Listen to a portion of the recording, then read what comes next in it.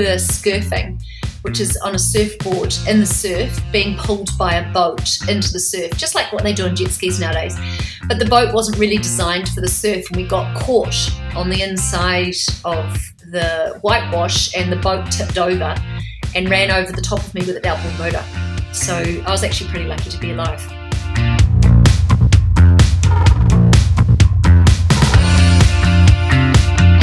I remember going into the last race, and Grant Beck came up. She said, "Barbara, you know that all you have to do is beat this girl and get 3 points in front of this girl and get them." And I said, "Grant, I don't care.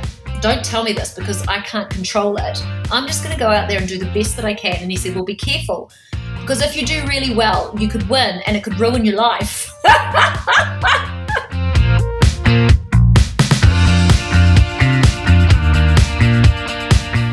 I'd never done that in my career before. I looked behind me, there's only one girl. And I went, oh my God, I've spent 25 years or 26 years proving to myself and other people that I can sail around buoys really fast and I'm really good at it. I actually don't need to prove it to anybody anymore. And I just started laughing.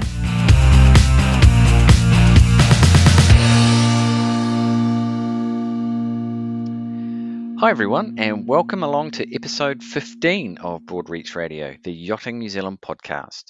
My name is Michael Brown, and today we talk to the Rainbow Girl of New Zealand sailing. Barbara Kendall collected the full range of Olympic medals, gold, silver and bronze. But on top of that, she's also the only Kiwi woman to win medals at 3 consecutive Olympics and only New Zealand female to go to 5 Olympic Games. She also won 11 Windsurfing World Championships medals, 4 of them gold, and 25 national championships.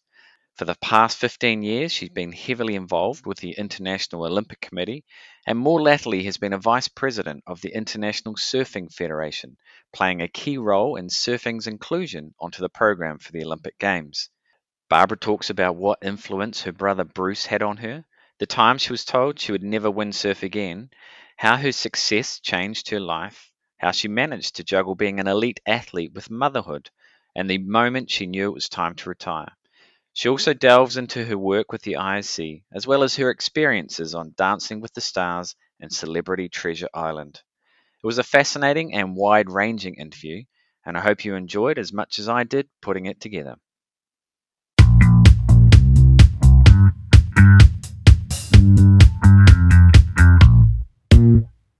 Barbara Kendall, welcome to the show. Cool. Good to be here. Let's see how it goes. Well, I think it's appropriate to have you on Broadreach Radio at this time because today would have been the opening ceremony of the Tokyo Olympics, but that's obviously been delayed by COVID-19 and will now, all going well, of course, take place at this time next year. So, Barbara, would you have been in Tokyo for these Olympics if they'd been on schedule?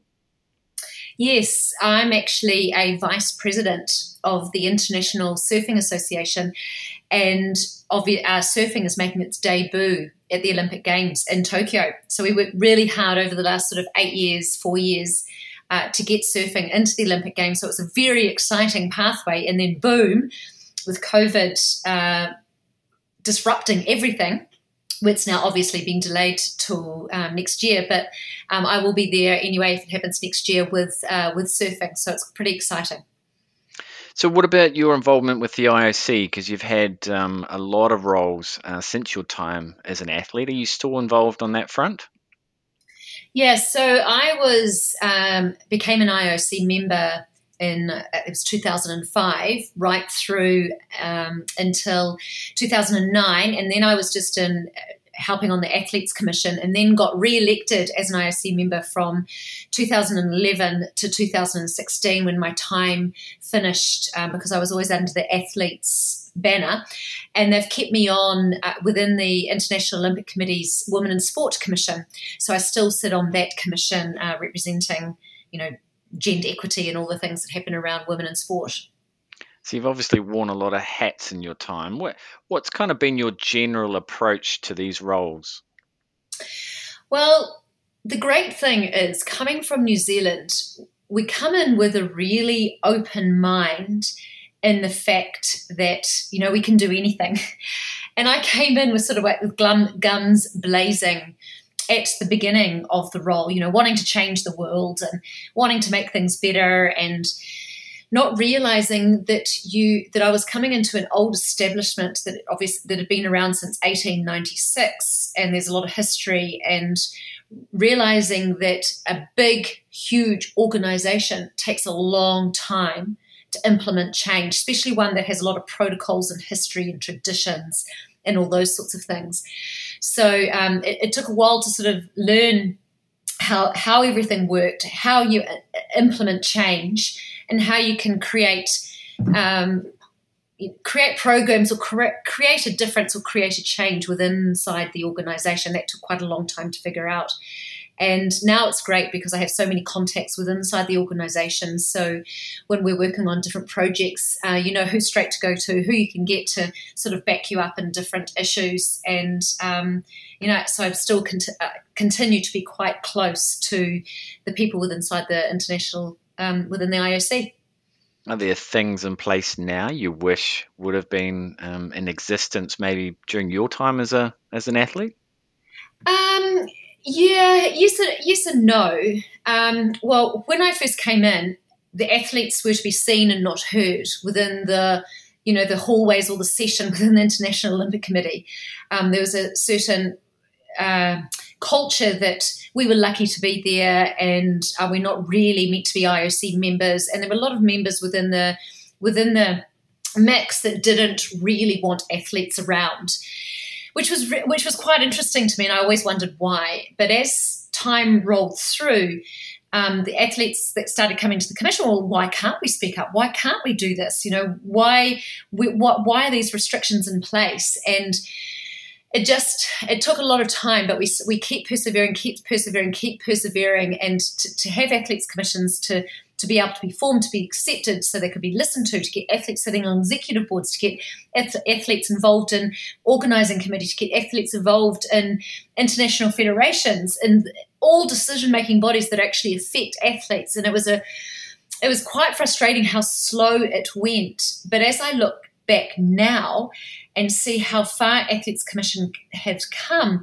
For instance, now every Athletes Commission in the world is eligible for $10,000 to help run programs, help meet, help have their voice heard, instead of having to be volunteers and do it out of their own pocket. And many athletes didn't have money to be able to make that happen. So when I look back now, I wouldn't like to have changed anything, because I've been in this evolution of athletes commissions and having their voices heard, and now it's an amazing platform if you're coming in as an athletes commission representative, what you can do and how you can make change. And whereas back when I came in, it took a lot longer, and it's so good to see the change and the progress that we've actually made.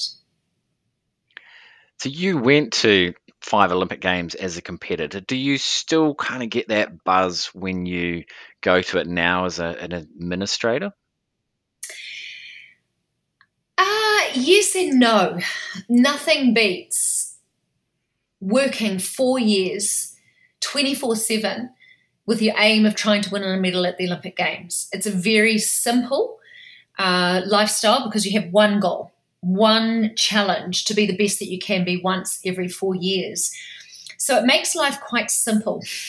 And then when you do it, or you're involved in helping someone do that, it is very rewarding. When you go in as an official and you've sort of been on the outskirts, you've been involved but not intimately involved where it obsesses your life, and you eat, breathe, sleep, trying to be the best you can be, it is slightly different. It's still kind of exciting, but it's not quite as rewarding as when you've sort of dedicated your life to it, instead of just sort of pushing paper around. So for me, it was a lot more rewarding going as an athlete than as an official, even though it was great to see it, and I'd never, ever change a world, but I still rate being an athlete probably my best Olympic experiences.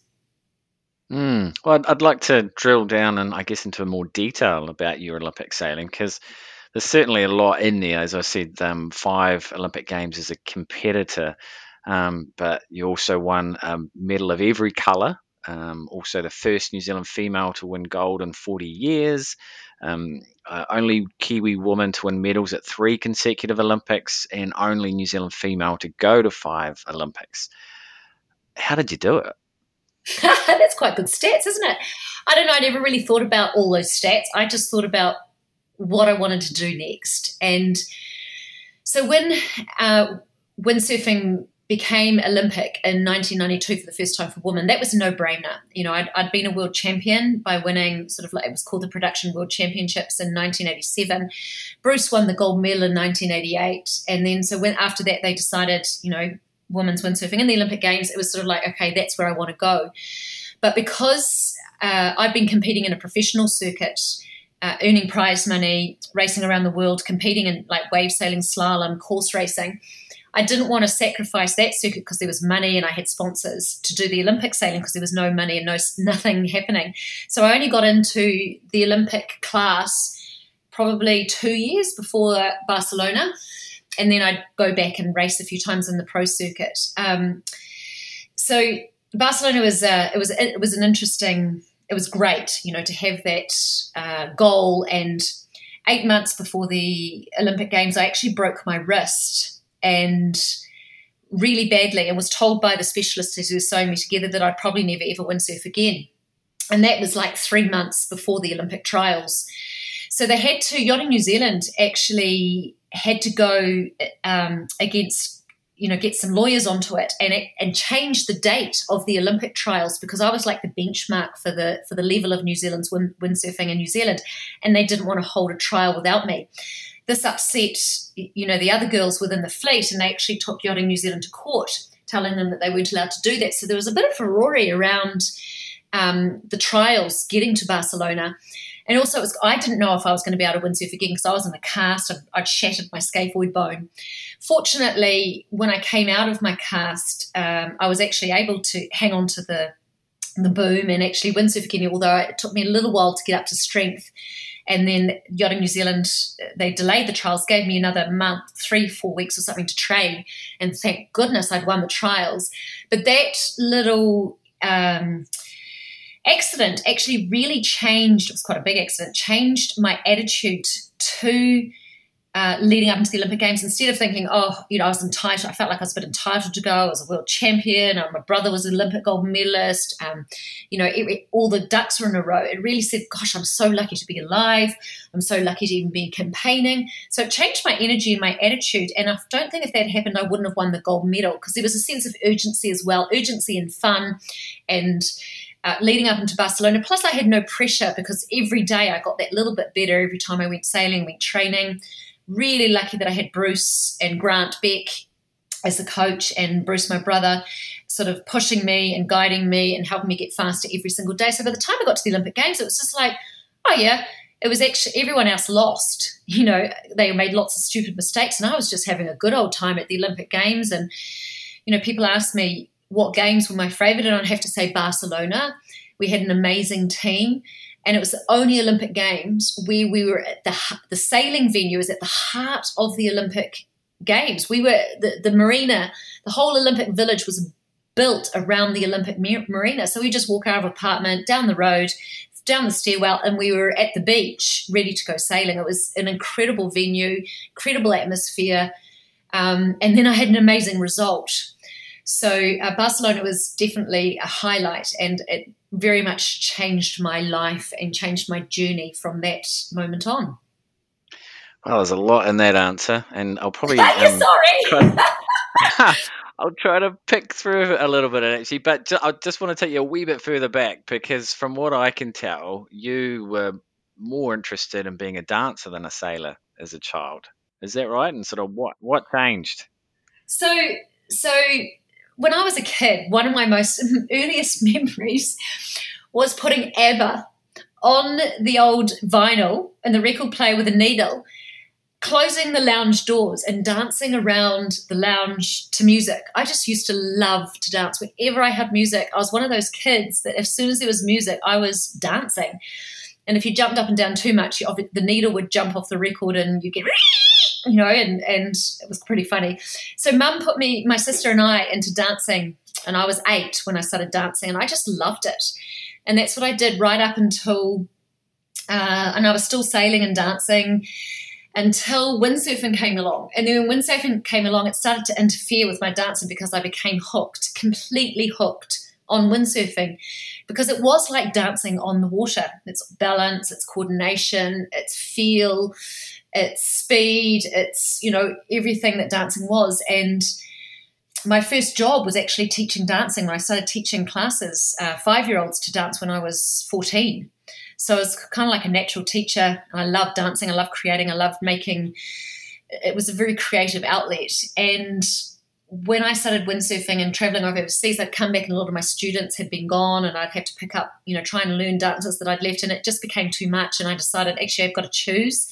And so I quit dancing when I was 17, 18, and just went windsurfing full time. I'd left school, and windsurfing was it. I moved to Hawaii when I was 19 and lived in Hawaii off and on, because that's where the best sort of windsurfers were in the world. I'm not talking about Olympic sailing.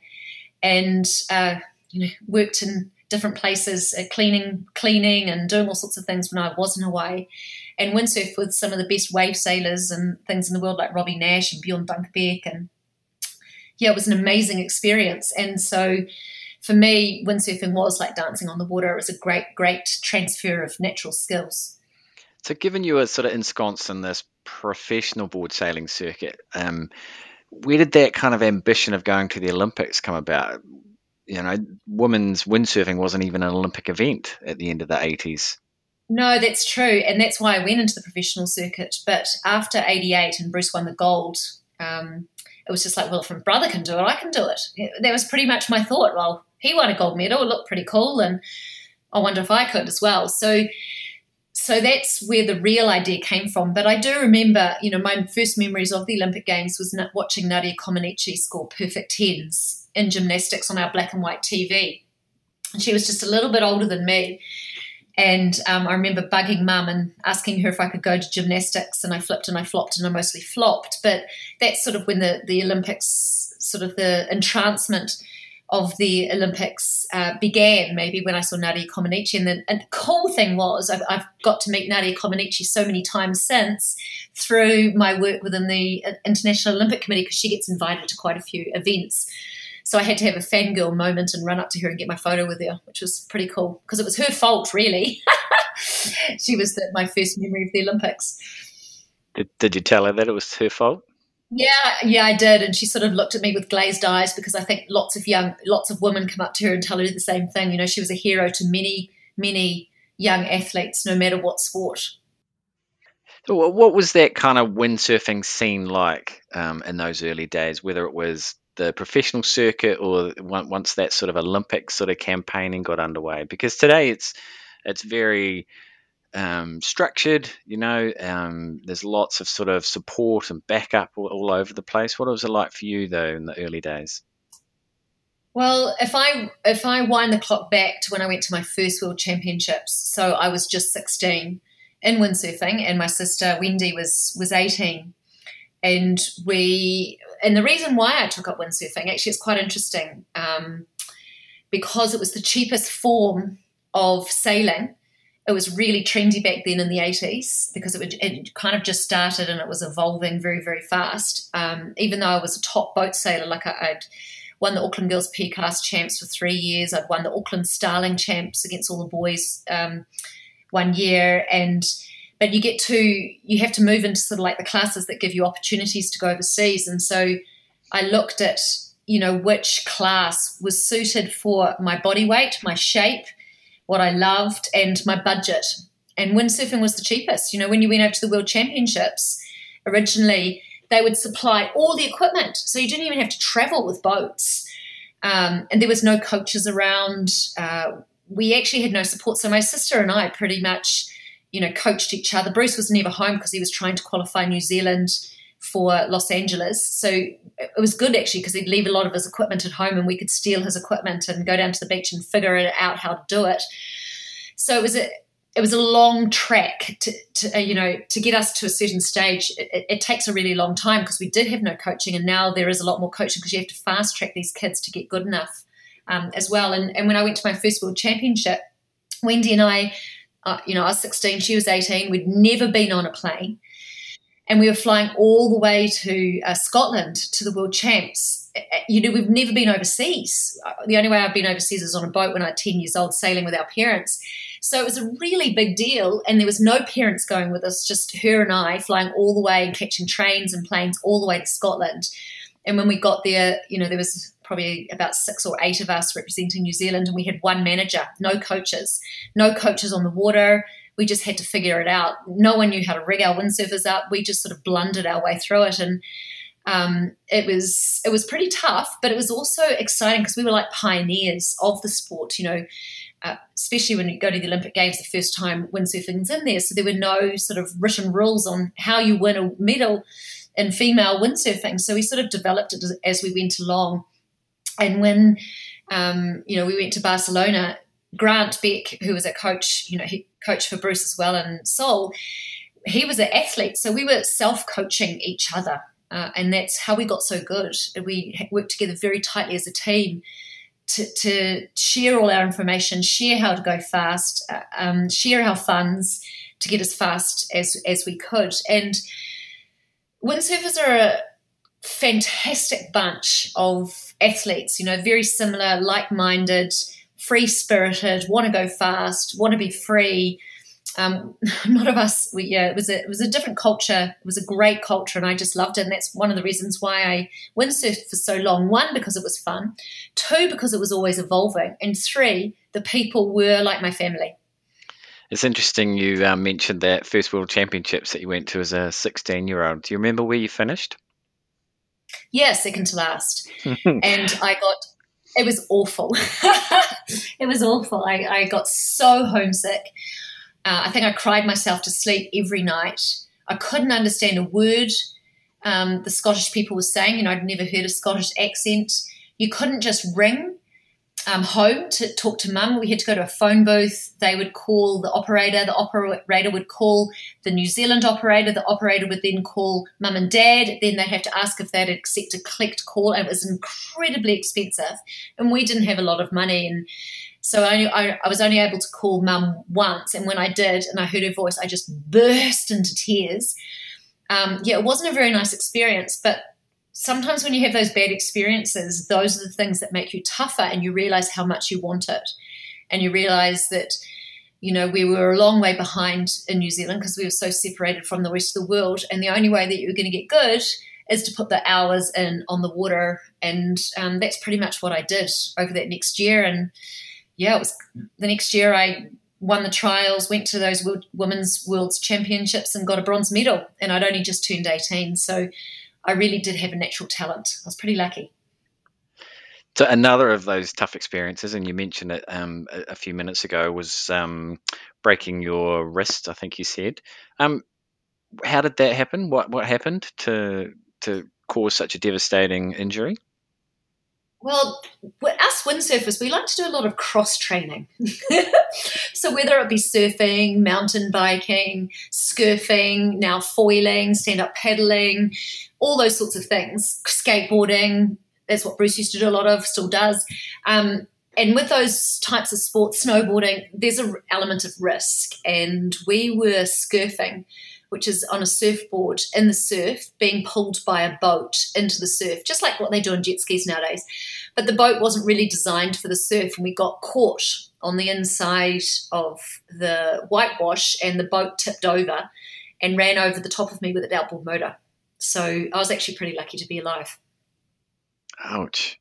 So then to be told that you might not ever windsurf again, how did you take that news? Well, it's pretty devastating, but I'm pretty optimistic all the time. I always see the good in everything, and sometimes that can be an asset and sometimes that cannot be an asset. But in this time it was, I refused to believe the specialist. I was like, that won't happen. That can't be true. So the first thing when I was told I wouldn't windsurf, I didn't believe him.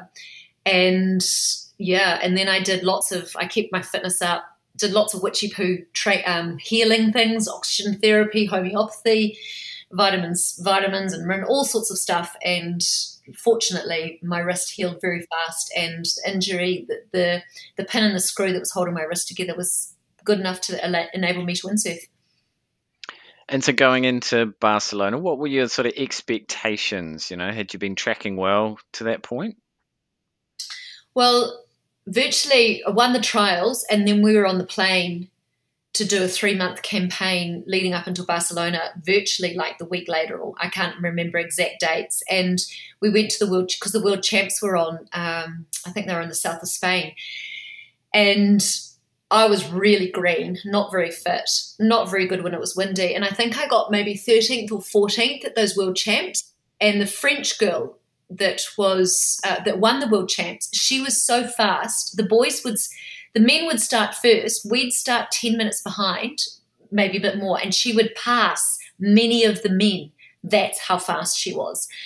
So and her sister was second. So these two French girls were just trailblazers in the breeze. Maud Hubert was her name, and she was 6'2", skinny, tall, amazing leverage. And so I never thought in my head, oh my God, if it's windy, there's no way any of us can beat her. You know, she'd won back-to-back world championships. And so I was just sort of, well, all I can do is really concentrate on my own performance, trying to get faster and stronger every regatta. And then the last regatta that we did was in the Europeans up in Norway, and I ended up placing third at that European champs. So I had a huge learning curve and results curve, which was quite rewarding. So I really had no idea going into Barcelona how I would go, but I knew that I was every day on the water, I was just getting faster, more confident. And when we were training just before the Olympics started, I was fast as most of the boys in the conditions that we had in Barcelona. So I thought, well, you know, I could do pretty well in this. And yeah, it just unfolded pretty well. Not wrong. You won gold quite comfortably, I think. Was it 18 points ahead of your nearest rival? So for someone, you know, who'd been dreaming of winning gold and replicating what your brother had done, did the sort of reality of your achievement live up to your expectations? Well, I really didn't think about it, because you don't want to think about those things when you're racing. And I remember going into the last race, and Grant Beck came up. She said, Barbara, you know that all you have to do is beat this girl and get 3 points in front of this girl and get one. I said, Grant, I don't care. Don't tell me this, because I can't control it. I'm just going to go out there and do the best that I can. And he said, well, be careful, because if you do really well, you could win and it could ruin your life. And so he was a joker, you know, and that was the best thing about Grant. He was very technically unbelievably great, but he would make light of everything. And so we just laughed our way through that Olympics. And going into the last race, all the girls got really feisty, and many of them went over the start line early. So it was like I said, one of those Olympics where everyone else makes mistakes, and I just sort of cruised through and ended up winning. And I had no idea really what it all meant until I got home. I think that's when it really hit, and people just recognized you wherever you went, and everyone was so wonderful and coming up and congratulating you and thanking you, but it was a little bit overwhelming, I'd have to say. So did it ruin your life? No, it just changed my life. It did make it a bit awkward, because you know, everywhere you went, people recognized you. So if you went, I remember on New Year's Eve, you know, we went to the pub and we were dancing and having a good old time, and then someone just yells out, hey, I know you, you're Barbara Kendall. And then you kind of get swamped. So it was a little bit overwhelming at times, but then, you know, with everything you either sink or swim. And I realized too, the enormity of it, winning, you know, a gold for the first time in 40 years. I had no idea any of these statistics when I got home. And I realized that actually you'd become a bit of a female role model.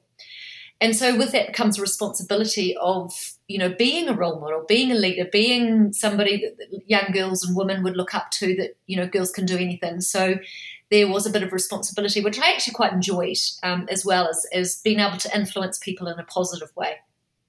Well, it had been 40 years, and the one who had won 40 years previously was Yvette Williams. And I think I saw somewhere that she was one of the first to congratulate you for winning gold and join her in that club.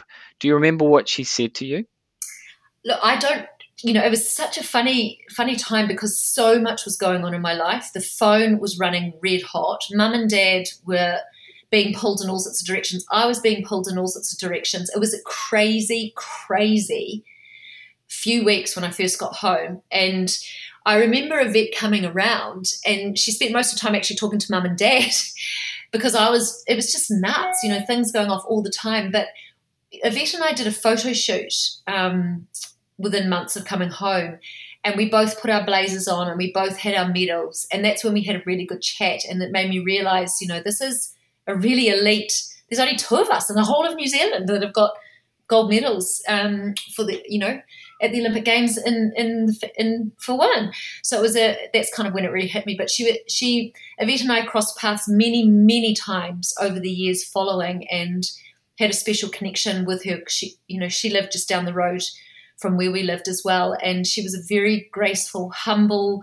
strong, powerful, trailblazing woman. I'm sure there were many others who tried to give you advice. So how do you kind of filter out the good from the bad? You got to trust the people that are the closest to you, that keep it real and keep you grounded. I was very lucky that before Barcelona, I met my husband-to-be, and we got engaged before Barcelona. And he's the most unassuming, down-to-earth, practical, doesn't do fuss, doesn't do fluff type bloke. And so he would just call you out, when you got too big for your boots. He would say, pull your head in, or if something didn't go right, he was he was one that I trusted the most. And my mum and dad, very, very practical. They'd been through it before with Bruce. And those are the people that you trust, your family and your closest people to you. So for that, a lot of the career, you did have Bruce, and there was also Aaron McIntosh around, and the 3 of you were enormously successful. I guess what sort of impact did this have on you to have these other 2 guys, and did you kind of do everything together? Yeah, I mean, we virtually lived together for many, many years, travelled together. My husband joined the circus in leading up into Atlanta as well. So he was part of our team, and so there were the 4 of us, and then Grant Beck would come in as the coach when he could. And my husband was very, very, very fast when it was windy. So he would actually beat Aaron and Bruce when it was windy because he's very tall. And then I was the light wind because I was the lightest. So we had all the spectrums of the wind covered, so between the 4 of us. So we were a pretty tight bunch, living, breathing, eating, traveling around the world, sleeping, because we had to save money a lot of the time as well, so we had some pretty interesting experiences over the years. So let's say you'd just been on your own and your brother wasn't into windsurfing and Aaron hadn't come along. Do you think you would have gone on to enjoy as much success as you did without them? No, absolutely not. Particularly Bruce was absolutely instrumental in the success of windsurfing in New Zealand. Him and Grant Beck, when they went to the Olympics, tried to qualify windsurfing in 1984 for Los Angeles. They were told by Yachting New Zealand at the beginning, no, windsurfing's not part of yachting. You don't have a rudder. If you guys want to go to the Olympic Games, you have to go over to the States and prove that you can actually do this and there is such a sport. So Bruce and Grant really paved the way for the success of windsurfing that followed. They set up a culture of working together, helping the younger kids come through, the athletes come through. So we always had a decent fleet in New Zealand of world-class windsurfers, and they would, you'd go overseas and you'd be the benchmark for all the people that couldn't afford to get overseas, how good you'd have to get to be the Olympic champion. And so when you got an Olympic champion living with you, you know exactly how fast you have to be if you want to win. So he was a really great benchmark for me particularly. And then for Aaron, as Aaron came through. And then, we set this platform really for the John Paul Tobins, the Tom Ashleys to come through afterwards as well. What sort of trainer were you? Were there ever times when you just couldn't be bothered going to training or heading to another regatta overseas? I never had that problem. I loved it. I was driven. by that there was always something you could learn, something that you could improve on every time you go sailing. That's what's wonderful about sailing. Every time you go out on the water, there is something different. The winds is different, the tides are different, the waves different. It's hot, it's cold. There's sun, there's rain, that's what's kept me in sailing for so long and windsurfing for so long. And so you're always learning, and whether if you're learning about the weather, whether you're learning about equipment, whether you're learning about racing, whether you're learning about diet, whether you're learning about nutrition, well, that's the same thing, physicality, whether you're learning about mindset and psychology, it's a continuous learning journey. And sport was the platform for me to learn so much about life, about, living on the smell of an oily rag, budgeting, learning about sponsorships, engagement, loyalty to sponsors, to whatever it may be. It was an amazing journey. So the next part of the Olympic journey was Atlanta, 96. You got silver, and then there was backed it up with bronze in Sydney 4 years later to complete what some call the rainbow. I mean, I don't want to gloss over it, but what sort of sense of accomplishment did you feel after achieving that? Well, after Sydney and I'd got all three, I went, you're always disappointed that you don't win a gold or a silver, but it was really cool to win the bronze and actually have all three, to have a wee set. And leading up into Sydney, I'd been back-to-back world champion. So I was really like the one to beat. And we'd been living in Sydney off and on for the last 2.5 years, so we got to know the harbour really intimately. And then when the Olympics came along, I remember that the wind blew from the same direction every day, the same strength, and we were put on the same course. Yet in the beginning, we were told that we could be racing on 5 different courses, and Sydney's a very tricky harbour, so we spent a lot of time learning all the different courses and all the different tides and everything, and it was like Groundhog Day in Sydney. And then one of the girls that beat me, she won the silver, Emily Lux from Germany. She'd never, ever beaten me in a regatta before, but she had the regatta of her life. And then the Italian Alessandra Sansini, she ended up winning the gold, and we'd always been arch rivals, and it could go either way with her. So winning the bronze, I was just like, yay, this is cool. I've got the set, and I was retiring after that, actually. That was it. That was going to be, okay, I'm done. I'm 33 or whatever it was. And, physically, they say that women they reach their peak mentally, physically, and emotionally in their 30s. And I felt like I'd reached my peak. So what made you keep going? Well, I had my first child, and Samantha, and she was a beautiful child, as any child is to their mother when you have your first baby. And then when she was about sort of 11, 12 months, I was like, I'm a bit bored now.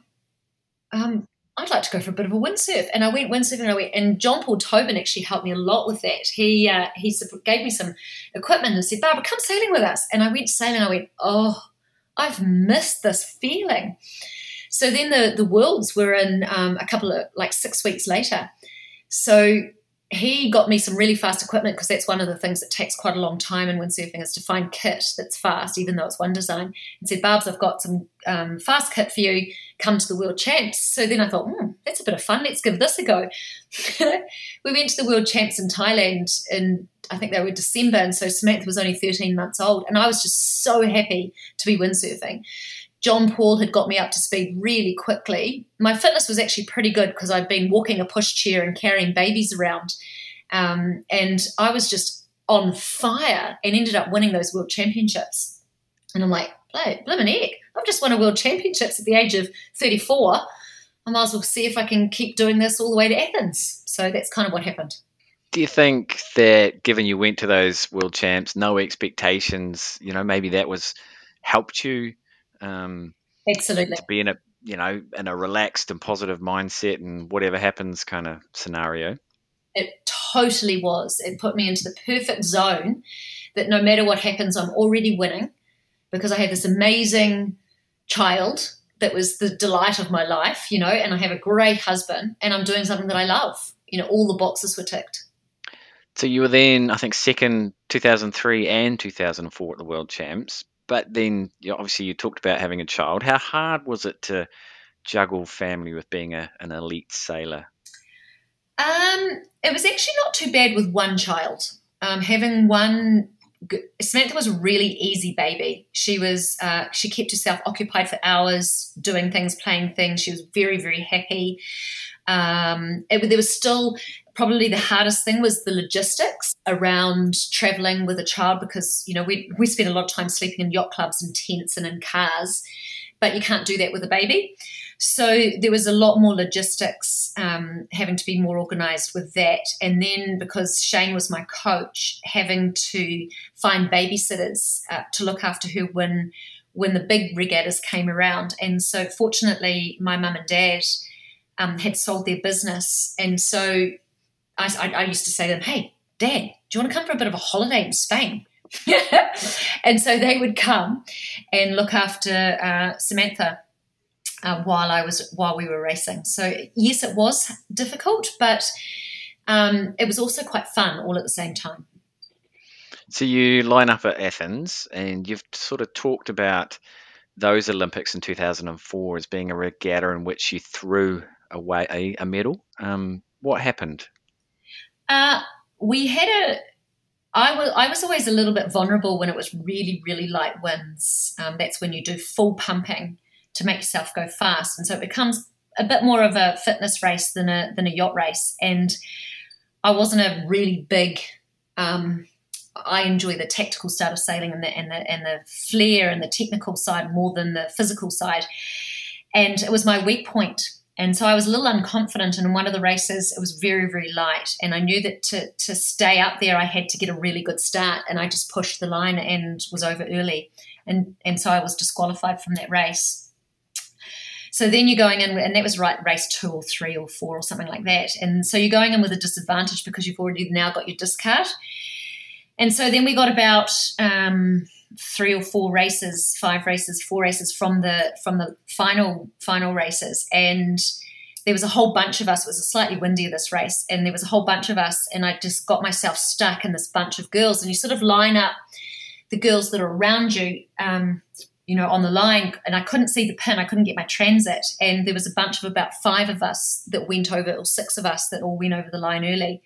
So I was kind of pushed over the line by the girls around us because you can't really see exactly where the line was either. So that was a really bit of an unfortunate mistake as well. And I've never ever done that in a regatta before. Had 2 over-course side earlies, and that cost me an Olympic medal.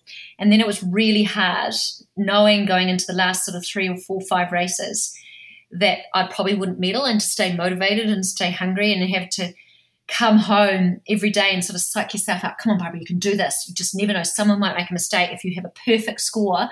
And then, I won a couple of races and sailed incredibly well, but it just wasn't enough. No one else made mistakes, and so that was it. So how did you take that? Because you're three-time world champion, I think, at this stage. You were 36 years old. I cried my way all the way back to the beach hysterically. Tried to pull myself together when I got back to the beach and couldn't. Had to avoid Pete Montgomery and get myself out of there very quickly because it was pretty upsetting. And so it took me probably, to be honest, 6 months or so, mostly, probably maybe 3 or 4 months to really get over that, because I'd really stuffed it up, and you feel like you'd let everybody down that had supported you, and all the logistics and, all the support that Yachting New Zealand done financially and Sport New Zealand and Shane, just everybody, Janice, who'd been sort of helping me mentally and physically. I had this amazing support team, and you just feel like you've let them all down. And the only good thing was Samantha didn't care. She had her mum back. So, yeah, it was pretty tough. So did that result have any bearing on your decision then to go for a 5th Olympics in Beijing?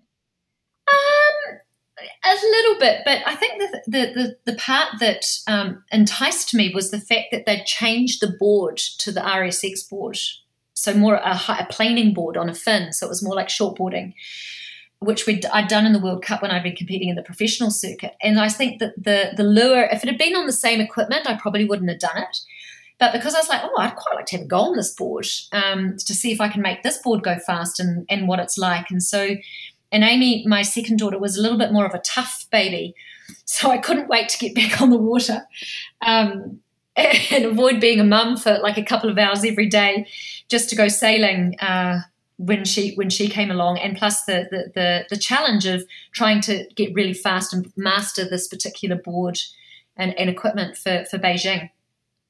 Did you feel like you succeeded in that?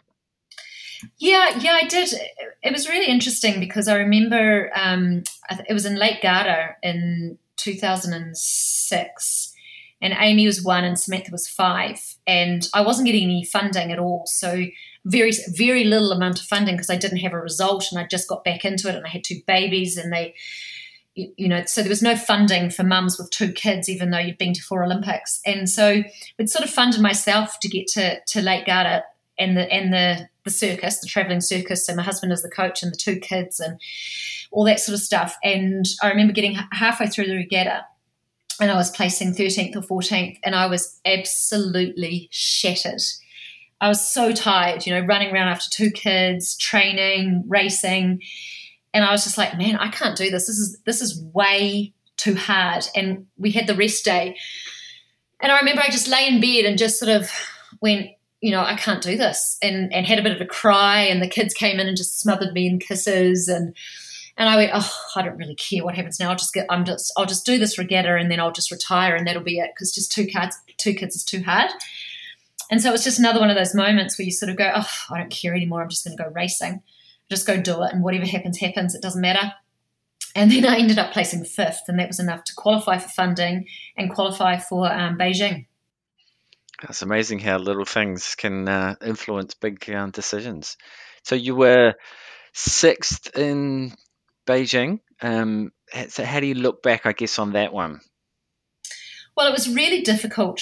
It was a difficult build-up because, running 2 kids and being a mum and having to leave your kids at home for Beijing, because it's not a great environment. Qingdao wasn't a great environment for having kids. My kids virtually grew up on the beach and in pushchairs and around the rocks, and it's not the cleanest place of Qingdao, and I didn't really want to have the distraction of the kids as well. And because there was a lot of things that were going against me leading up into Beijing. And, when you hear in the media, someone writes an article, Barbara, she'll be too old at 41 to compete in Beijing. We shouldn't be funding her. And I kind of wanted to prove the knockers wrong and go out there and do good. But I was tired. I was actually pretty tired. And I got sick right before Beijing. And that's pretty much when that happens. You can wave your medals goodbye.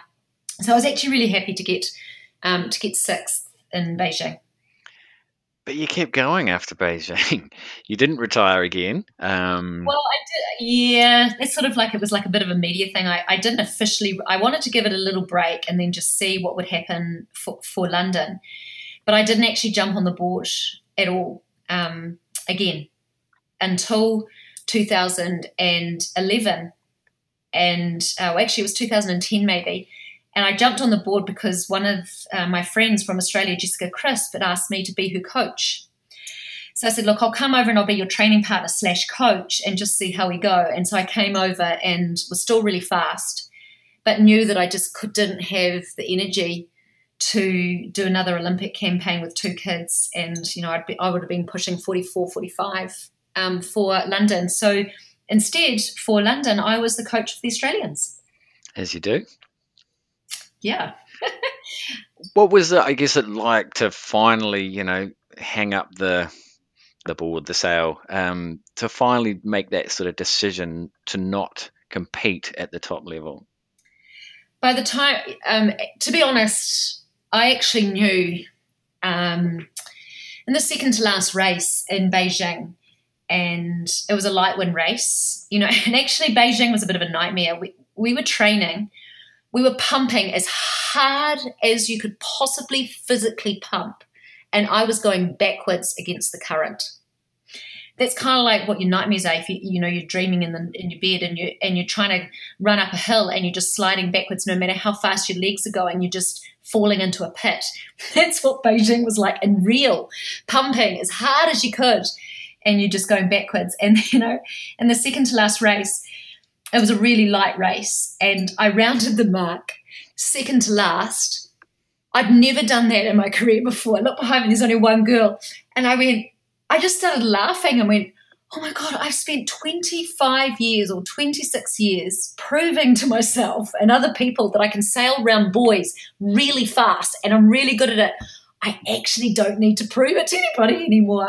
And I just started laughing. And then I made the medal race, and sailing out to the medal race, it was really windy, and that's when I was quite good. That was my strength, sort of like 12, 15 knots. And it was 12 to 15 knots, and we were planing. I was going, oh, this is a brilliant breeze, great way to finish, the Olympics. And then 10 minutes before the start, the wind just goes, boom, and then we're pumping again. And I'm just going, you know what? I'm done. And even though I enjoyed my last race, but I kind of knew in Beijing that was it. And I've never regretted retiring. I just feel so blessed that I didn't have to retire because of injury. I didn't have to retire because someone beat me, and I didn't have to retire just because I was a mother with 2 kids. So was it liberating to finish that last race and know that was the end? Yeah, it was actually. It was sad in a way, but it wasn't, because I was so ready to retire and just not be pushing myself mentally, physically, emotionally anymore. So we've looked at all the achievements over the course of your career. How do you kind of look back on it? Do you feel like you fulfilled your potential? Absolutely. Yeah, I feel like, again, I feel so blessed that I wasn't forced into retirement because of injury. I wasn't forced into retirement because I wasn't good enough anymore. I just feel like, I was obviously born to windsurf and born to do what I actually did with sport and windsurfing, and all the experiences and all the friends that I made. And it was an incredible, incredible journey that I feel really privileged that I was able to do. Well, even throughout that journey, you were quite well ensconced in the IOC. You talked previously about having joined in 2005. A lot of kind of athletes struggle with life after elite competition, and have been a big, obviously, part of yours since for like 25 years or so. Did it help having this kind of outlet with the IOC? Absolutely. So one of the programs that I really spearheaded within the International Olympic Committee was the Athletes Transition Program.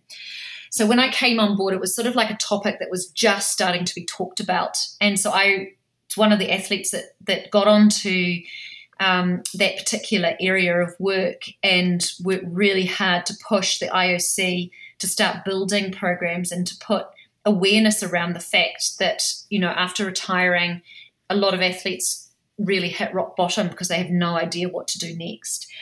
So that was really one of my passions, and I'm actually still doing it now, many years later. And I actually got a degree in career practice, a Bachelor of Social Services in career practice in 2011, 12, something like that, 11. I think I graduated. And because it is a really difficult thing to do, as an athlete, you think that that's all you know, is just going really fast around buoys. But actually, the amount of knowledge and skills that you've acquired from being a professional athlete, from running a campaign, from traveling around the world, from motivating a team of people around you, are completely and totally transferable to the workplace. And athletes aren't aware of that because they're so focused on their athletic career.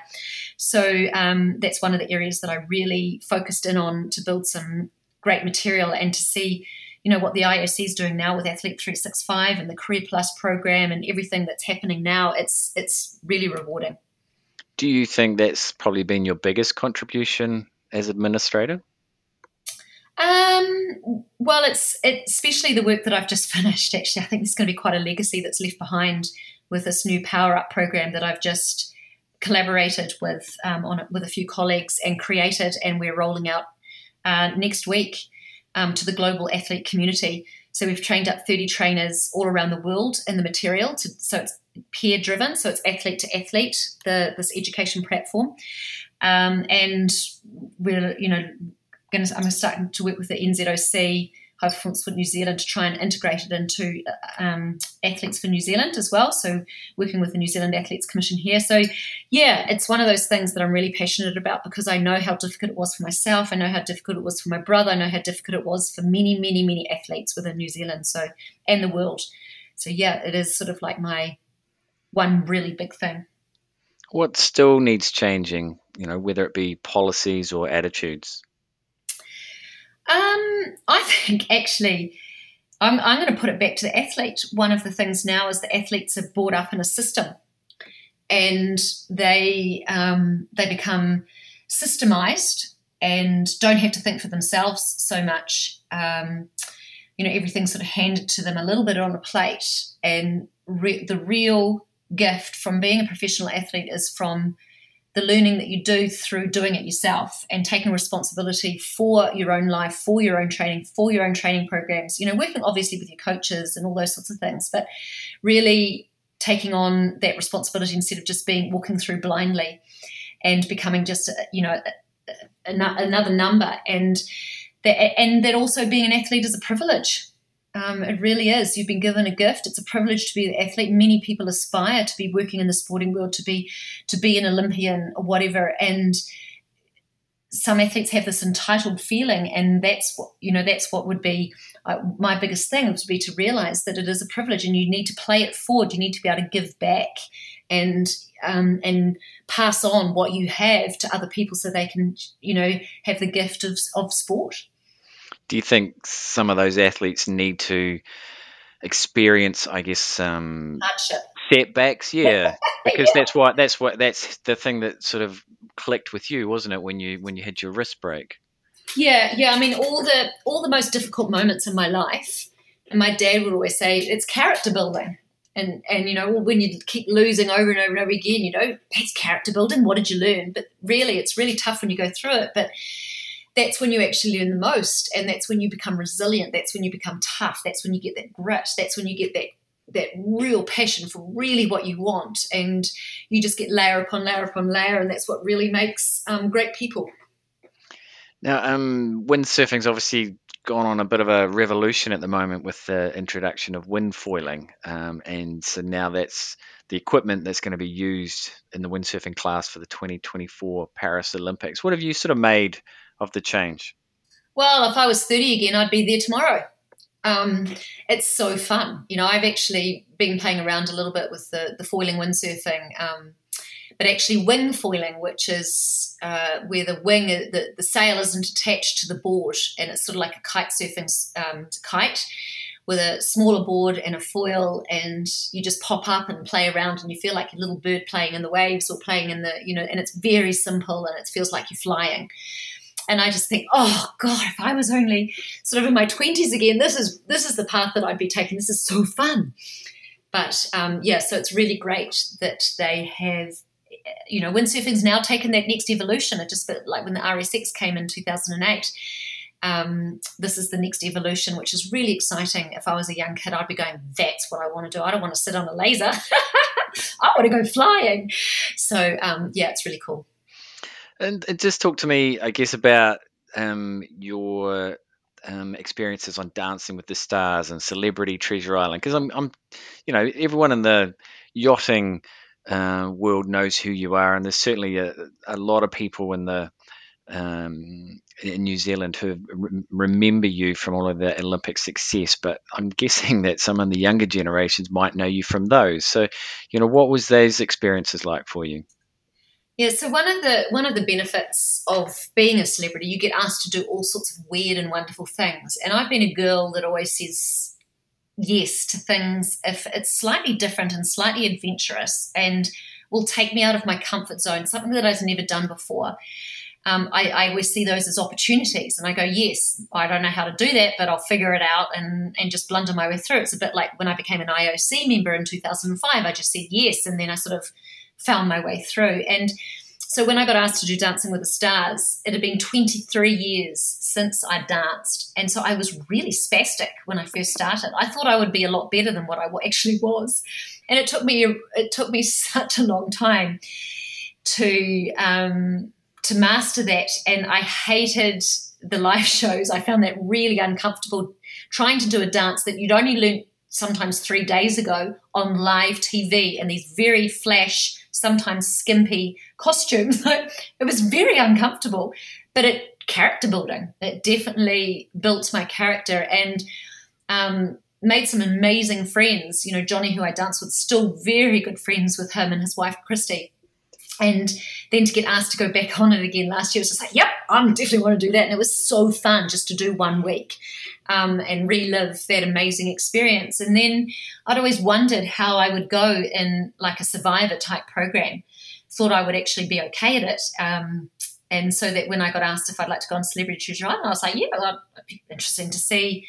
That's out of my comfort zone. I've never done anything like that. It'd be interesting to see how I go. And yeah, that was quite an experience as well. I was actually okay physically and all those sorts of things, but I didn't really factor in the starvation. So we didn't eat. We only had rice for it was something like 10 days, and I lost 5 kilos, which is a heap for someone because I'm quite little. And what I did experience is my brain, my cognition. I lost a lot of cognition in my brain from lack of good nutrition, which was very, very interesting. And so that was an amazing journey and lesson to learn about how important nutrition is for your brain. So what did you chow down on when you got voted out? It was funny because you didn't really feel like eating a lot of food. You just wanted really plain food. I had chicken and vegetables, actually, lots of chicken and vegetables when I came out. What does the future hold then for Barbara Kendall? We've talked about the past, but what next? Well, I've been working head down during COVID, working with the IOC on the Career Plus platform with the different education programs. And so we've just, like I said, I've launched this Power Up and delivering it next week to the global athletes. So that sort of kept me occupied, and I'm very passionate about that area. So I'll probably keep dabbling in that area. We want to roll out a new program within Oceania. So I'm being contracted by the Oceania National Olympic Committee to help with their education programs, particularly around self-leadership. So we'll be working on a similar what we've done with the Power Up Me Map for this leadership in Oceania. And I'm also actually been involved in a company called ARIA, which is an artificial intelligence company which does natural language generation from data. And it's a very futuristic company. And so I've been floating in and out of the artificial intelligence world as well. You just can't sit still, can you? And I've got 2 teenage daughters, and that keeps you very, very busy. I bet. Well, it's been fascinating to get an insight into your career. Before I let you go, though, I do need to ask you your worst wipeout ever feature of the show that all guests get asked on towards the end of their interviews. So, Barbara Kendall, take it away. Your worst wipeout ever. Well, that would be when I was living in Maui and we were wave sailing in the big waves. That was always a passion of mine, to learn how to sail in those big waves, wave sailing, surfing. And so that's why we went to Maui, and it took me many years to master it. And I remember it would be so exciting when the big swells, winter swells would hit, usually around October, November, when the first winter swell would hit, and you'd drive down the hill and you'd see the koi droid coming in from way out to sea, and your heart would start to pump. You'd get sweaty armpits because these waves are big. And you go down to the beach and rig up, and the biggest I'd ever sailed in is pretty much getting close to double mast high. So our windsurfing masts are 4.5 meters. So you're looking at 9 meter faces on these waves as you come hurtling down them. You don't want to fall off on one of those, but I remember one time we were falling off. I fell off on one that was only mast high, so it's a 4.5 meter face. And the number one rule is, whatever you do, don't let go of your equipment, because that's your flotation. So when you come off the top of one of these waves and you might get it a bit wrong and you start to fall, and you get plumbled by the whitewash, you've got to really hang on no matter what.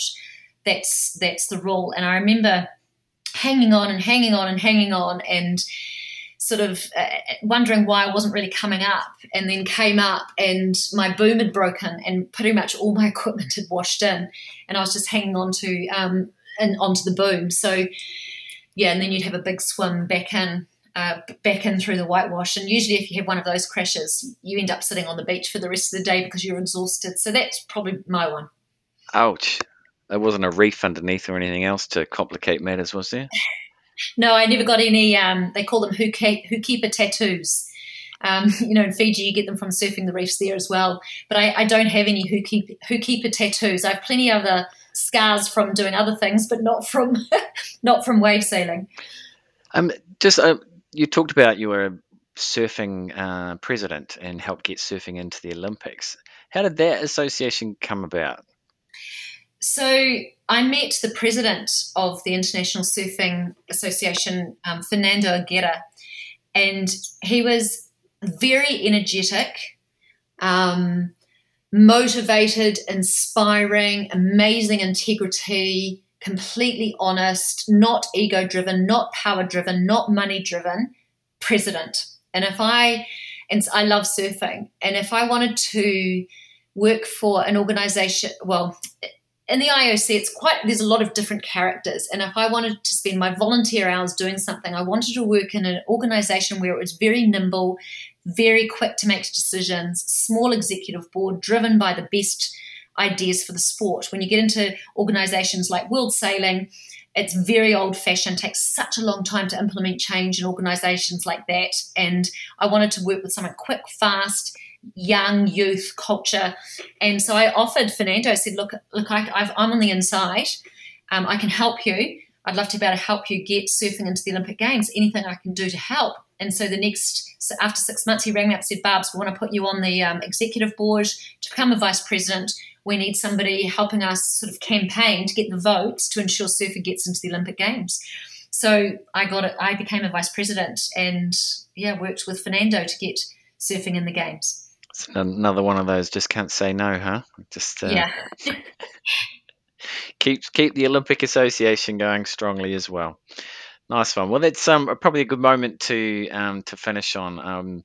As I say, it's been a terrific sort of hour or so just to reflect on your career, and there's obviously a few more chapters to evolve in the next few years as well. So thank you so much for your time. It's been great.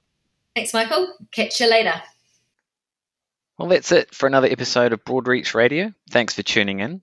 If you've got any feedback, then you can email me at michaelb@yachtingnz.org.nz. Otherwise, I'll catch you with the next episode in a fortnight. Take care.